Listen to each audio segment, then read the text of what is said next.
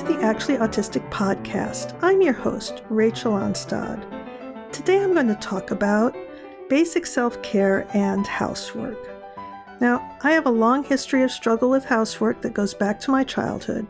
I think it's challenging for a lot of people, regardless of neurotype, but it's something that comes up a lot in the autistic community, and one of the members of an autistic Facebook group that I belong to suggested this as a topic. So here are some household hints for the tired housekeeper. I'm not the most fastidious housekeeper in the world, but I am one of the most tired.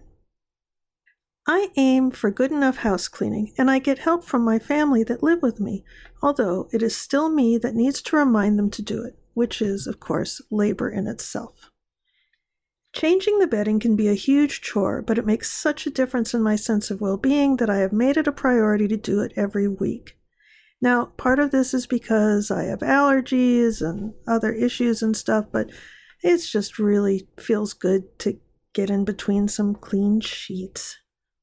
I choose Wednesdays, but if I don't get to it on a Wednesday because I am too tired, then I will do it the next time I have enough energy. I don't beat myself up about it. It's just a way for me to keep track of things, not a way to berate myself for things that I can't control. It helps to have at least 3 sets of sheets for each bed. One that's on the bed, another that's in the wash, and a third in case you need to change the sheets because something unexpected happened that requires an immediate sheet change. I know that buying 3 sets all at once can be pricey, so just add to your collection when you can. Now, I used to never use a top sheet, just a bottom sheet and a blanket, but I've really learned to love a top sheet. Get a hypoallergenic mattress cover when you can. It will cut down on allergies for dust mites and things like that, and it will protect the mattress. Now, my life changed when I realized that you don't have to keep using duvets or comforters on your bed unless you really like them. They are a challenge to clean and don't actually keep you much warmer than a couple of lightweight fleece blankets. I know many people enjoy weighted blankets, and some people really love a big fluffy duvet, but changing my bedding became so much easier when I ditched the duvet and just got some pretty fleece blankets. They are super soft and easy to clean. Speaking of sleeping, the 8-hour sleep cycle is a relatively new invention. For millennia, people used to sleep for 4 hours and then get up in the middle of the night for a couple hours, and then they would go back to sleep for 4 more hours. So, if this is your natural sleep cycle, there is nothing wrong with you. You are just old-fashioned. We also shouldn't get too hung up on eating exactly 3 meals a day. Many people do better if they graze instead. There is nothing wrong with eating many small portions of healthy foods throughout the day.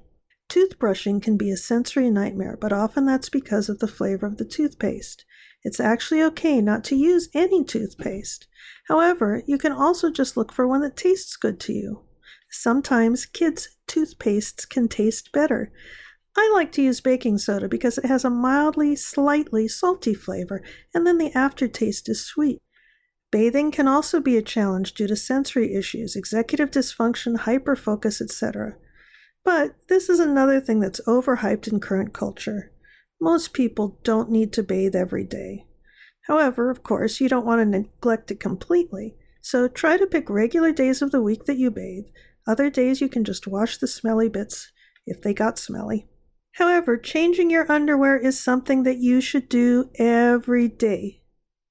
Do it every day. You know, back in the times before we had indoor plumbing and people could not bathe as often, what they did is that they had linen undergarments, which they changed every day, and then the overgarments, they were kind of more the way we think of as coats and jackets, not something that you would wash after one wear. And I think this is still true of clothes today.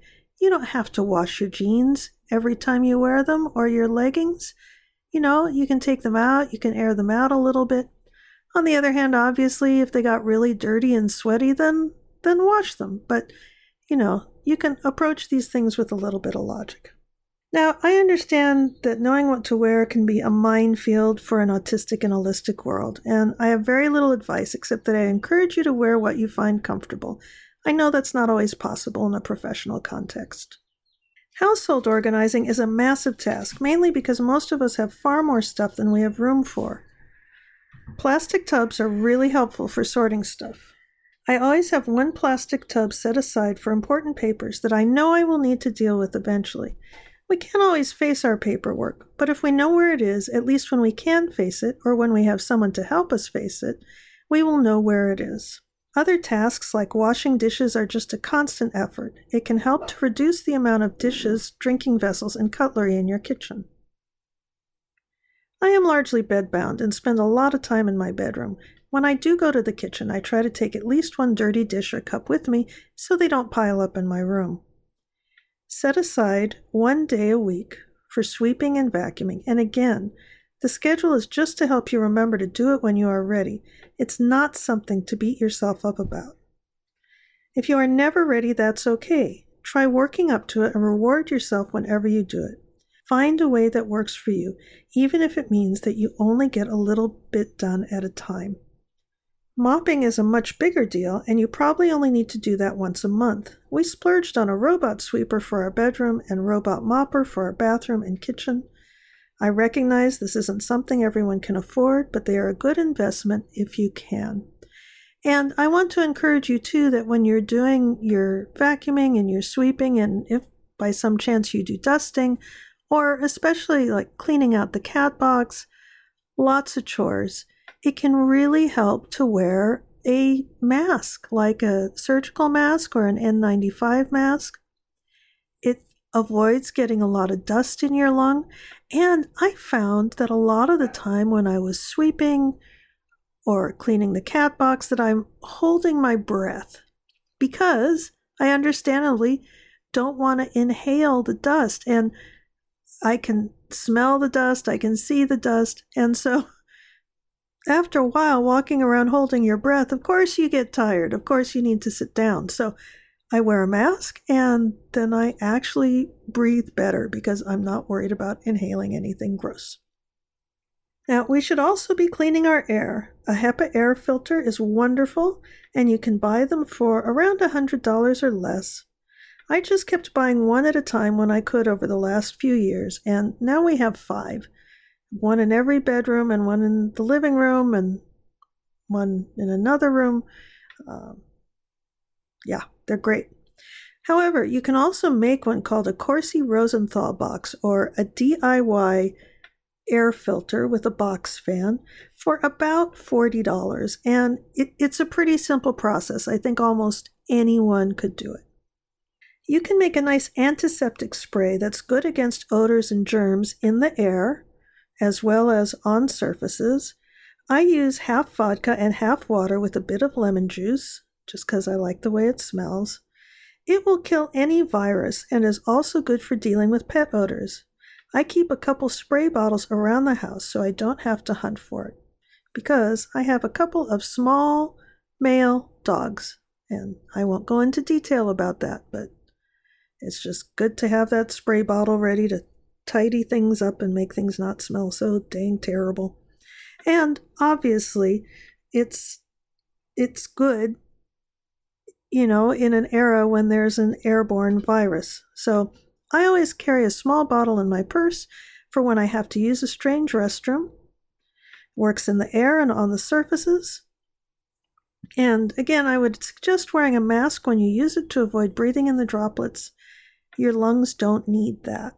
So anytime I'm in a situation where I'm out in the world somewhere and it's an enclosed room, and obviously I avoid this as much as possible, and I wear masks and even goggles at this point because it's surging so high right now.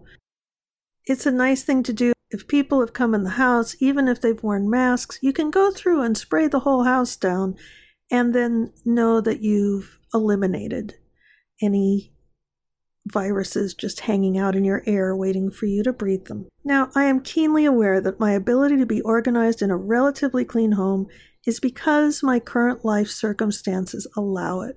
My house is big enough. I have help. I was able to afford to buy a robot sweeper for my floor, and all of these things add up.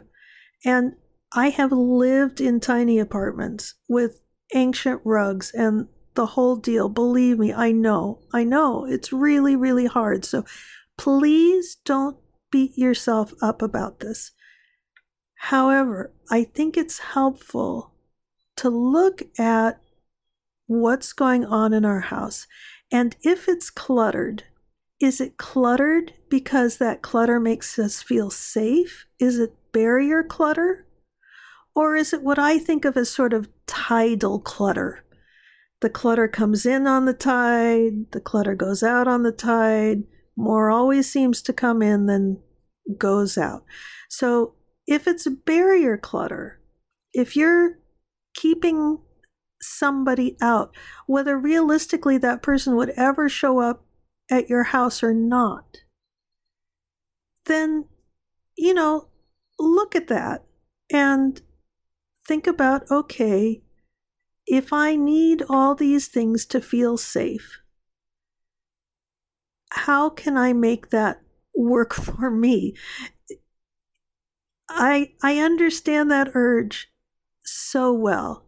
And yet somehow, when I was able to look at it as what it was, which was a fear of being unable to set boundaries, and we don't always have the luxury of setting boundaries.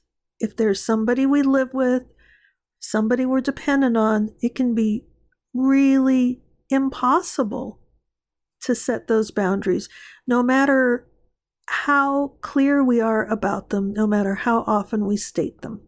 So if that's your situation, and if your space is always cluttered, then what I would recommend is think about it and think, okay, someday I'm going to be out of this situation and I'm going to feel safe. And I don't need to have this clutter to feel safe for the rest of my life. Just give yourself that little gift for the future. As far as the clutter, the tidal clutter, that's just a byproduct of our lifestyle, it's just never ending. So don't beat yourself up about it. When your organizational brain is engaged, when you see something and you're walking past it and you're ready for that thing to be gone, it's really okay to just reach down and grab it and throw it away. And if you only throw away that one thing or put that one thing in the hamper for the rest of the day, you still did that one thing. And the more that you reward yourself with visualize a little gold star, applause, me saying, good job, the more that you do that for these tiny little things, the more often you'll do them, because if you're lucky, your brain will remember and give you that little hit of serotonin for having done that little thing. Anyway, that's how I trained myself to pick things up off the floor, to take things into the kitchen, to get all the laundry together and all of that. And, folks, I'm 61. I was not capable of this stuff in my 20s. Somebody would be coming over, or I would get mad and need to do something with all the energy, and then suddenly I would be able to clean everything. Or I would be moving, and then I would have to face all this stuff and deal with it somehow. So moving is a whole other issue, and we're not going to get into that here. I want to be encouraging. So I guess that's my comforting words for the day. My comforting words are, do your best. Do your best. Just do a little bit at a time. If that works for you, do it all in a big passion with the music blaring. If that works for you, whatever works for you is great. Now, here is your joke of the day. To be clear, I do not write these. I stole them fair and square from anonymous lists on the internet. A termite walks into the bar and asks, "Is the bartender here?" Thanks for hanging out with me on this mini episode of the Actually Autistic podcast. If you are interested in hearing more of my content and like Shakespeare, then you are in luck. I have 2 podcasts, one called There Will Be Bawdy, and another one called The 12th Night Podcast by Rose City Shakespeare. I wrote a book called A Midsummer Night's Dream Illustrated Handbook and Encyclopedia, and I'm also on a role-playing game podcast called Shattered Worlds RPG. I'll be back tomorrow. Thank you for being actually autistic.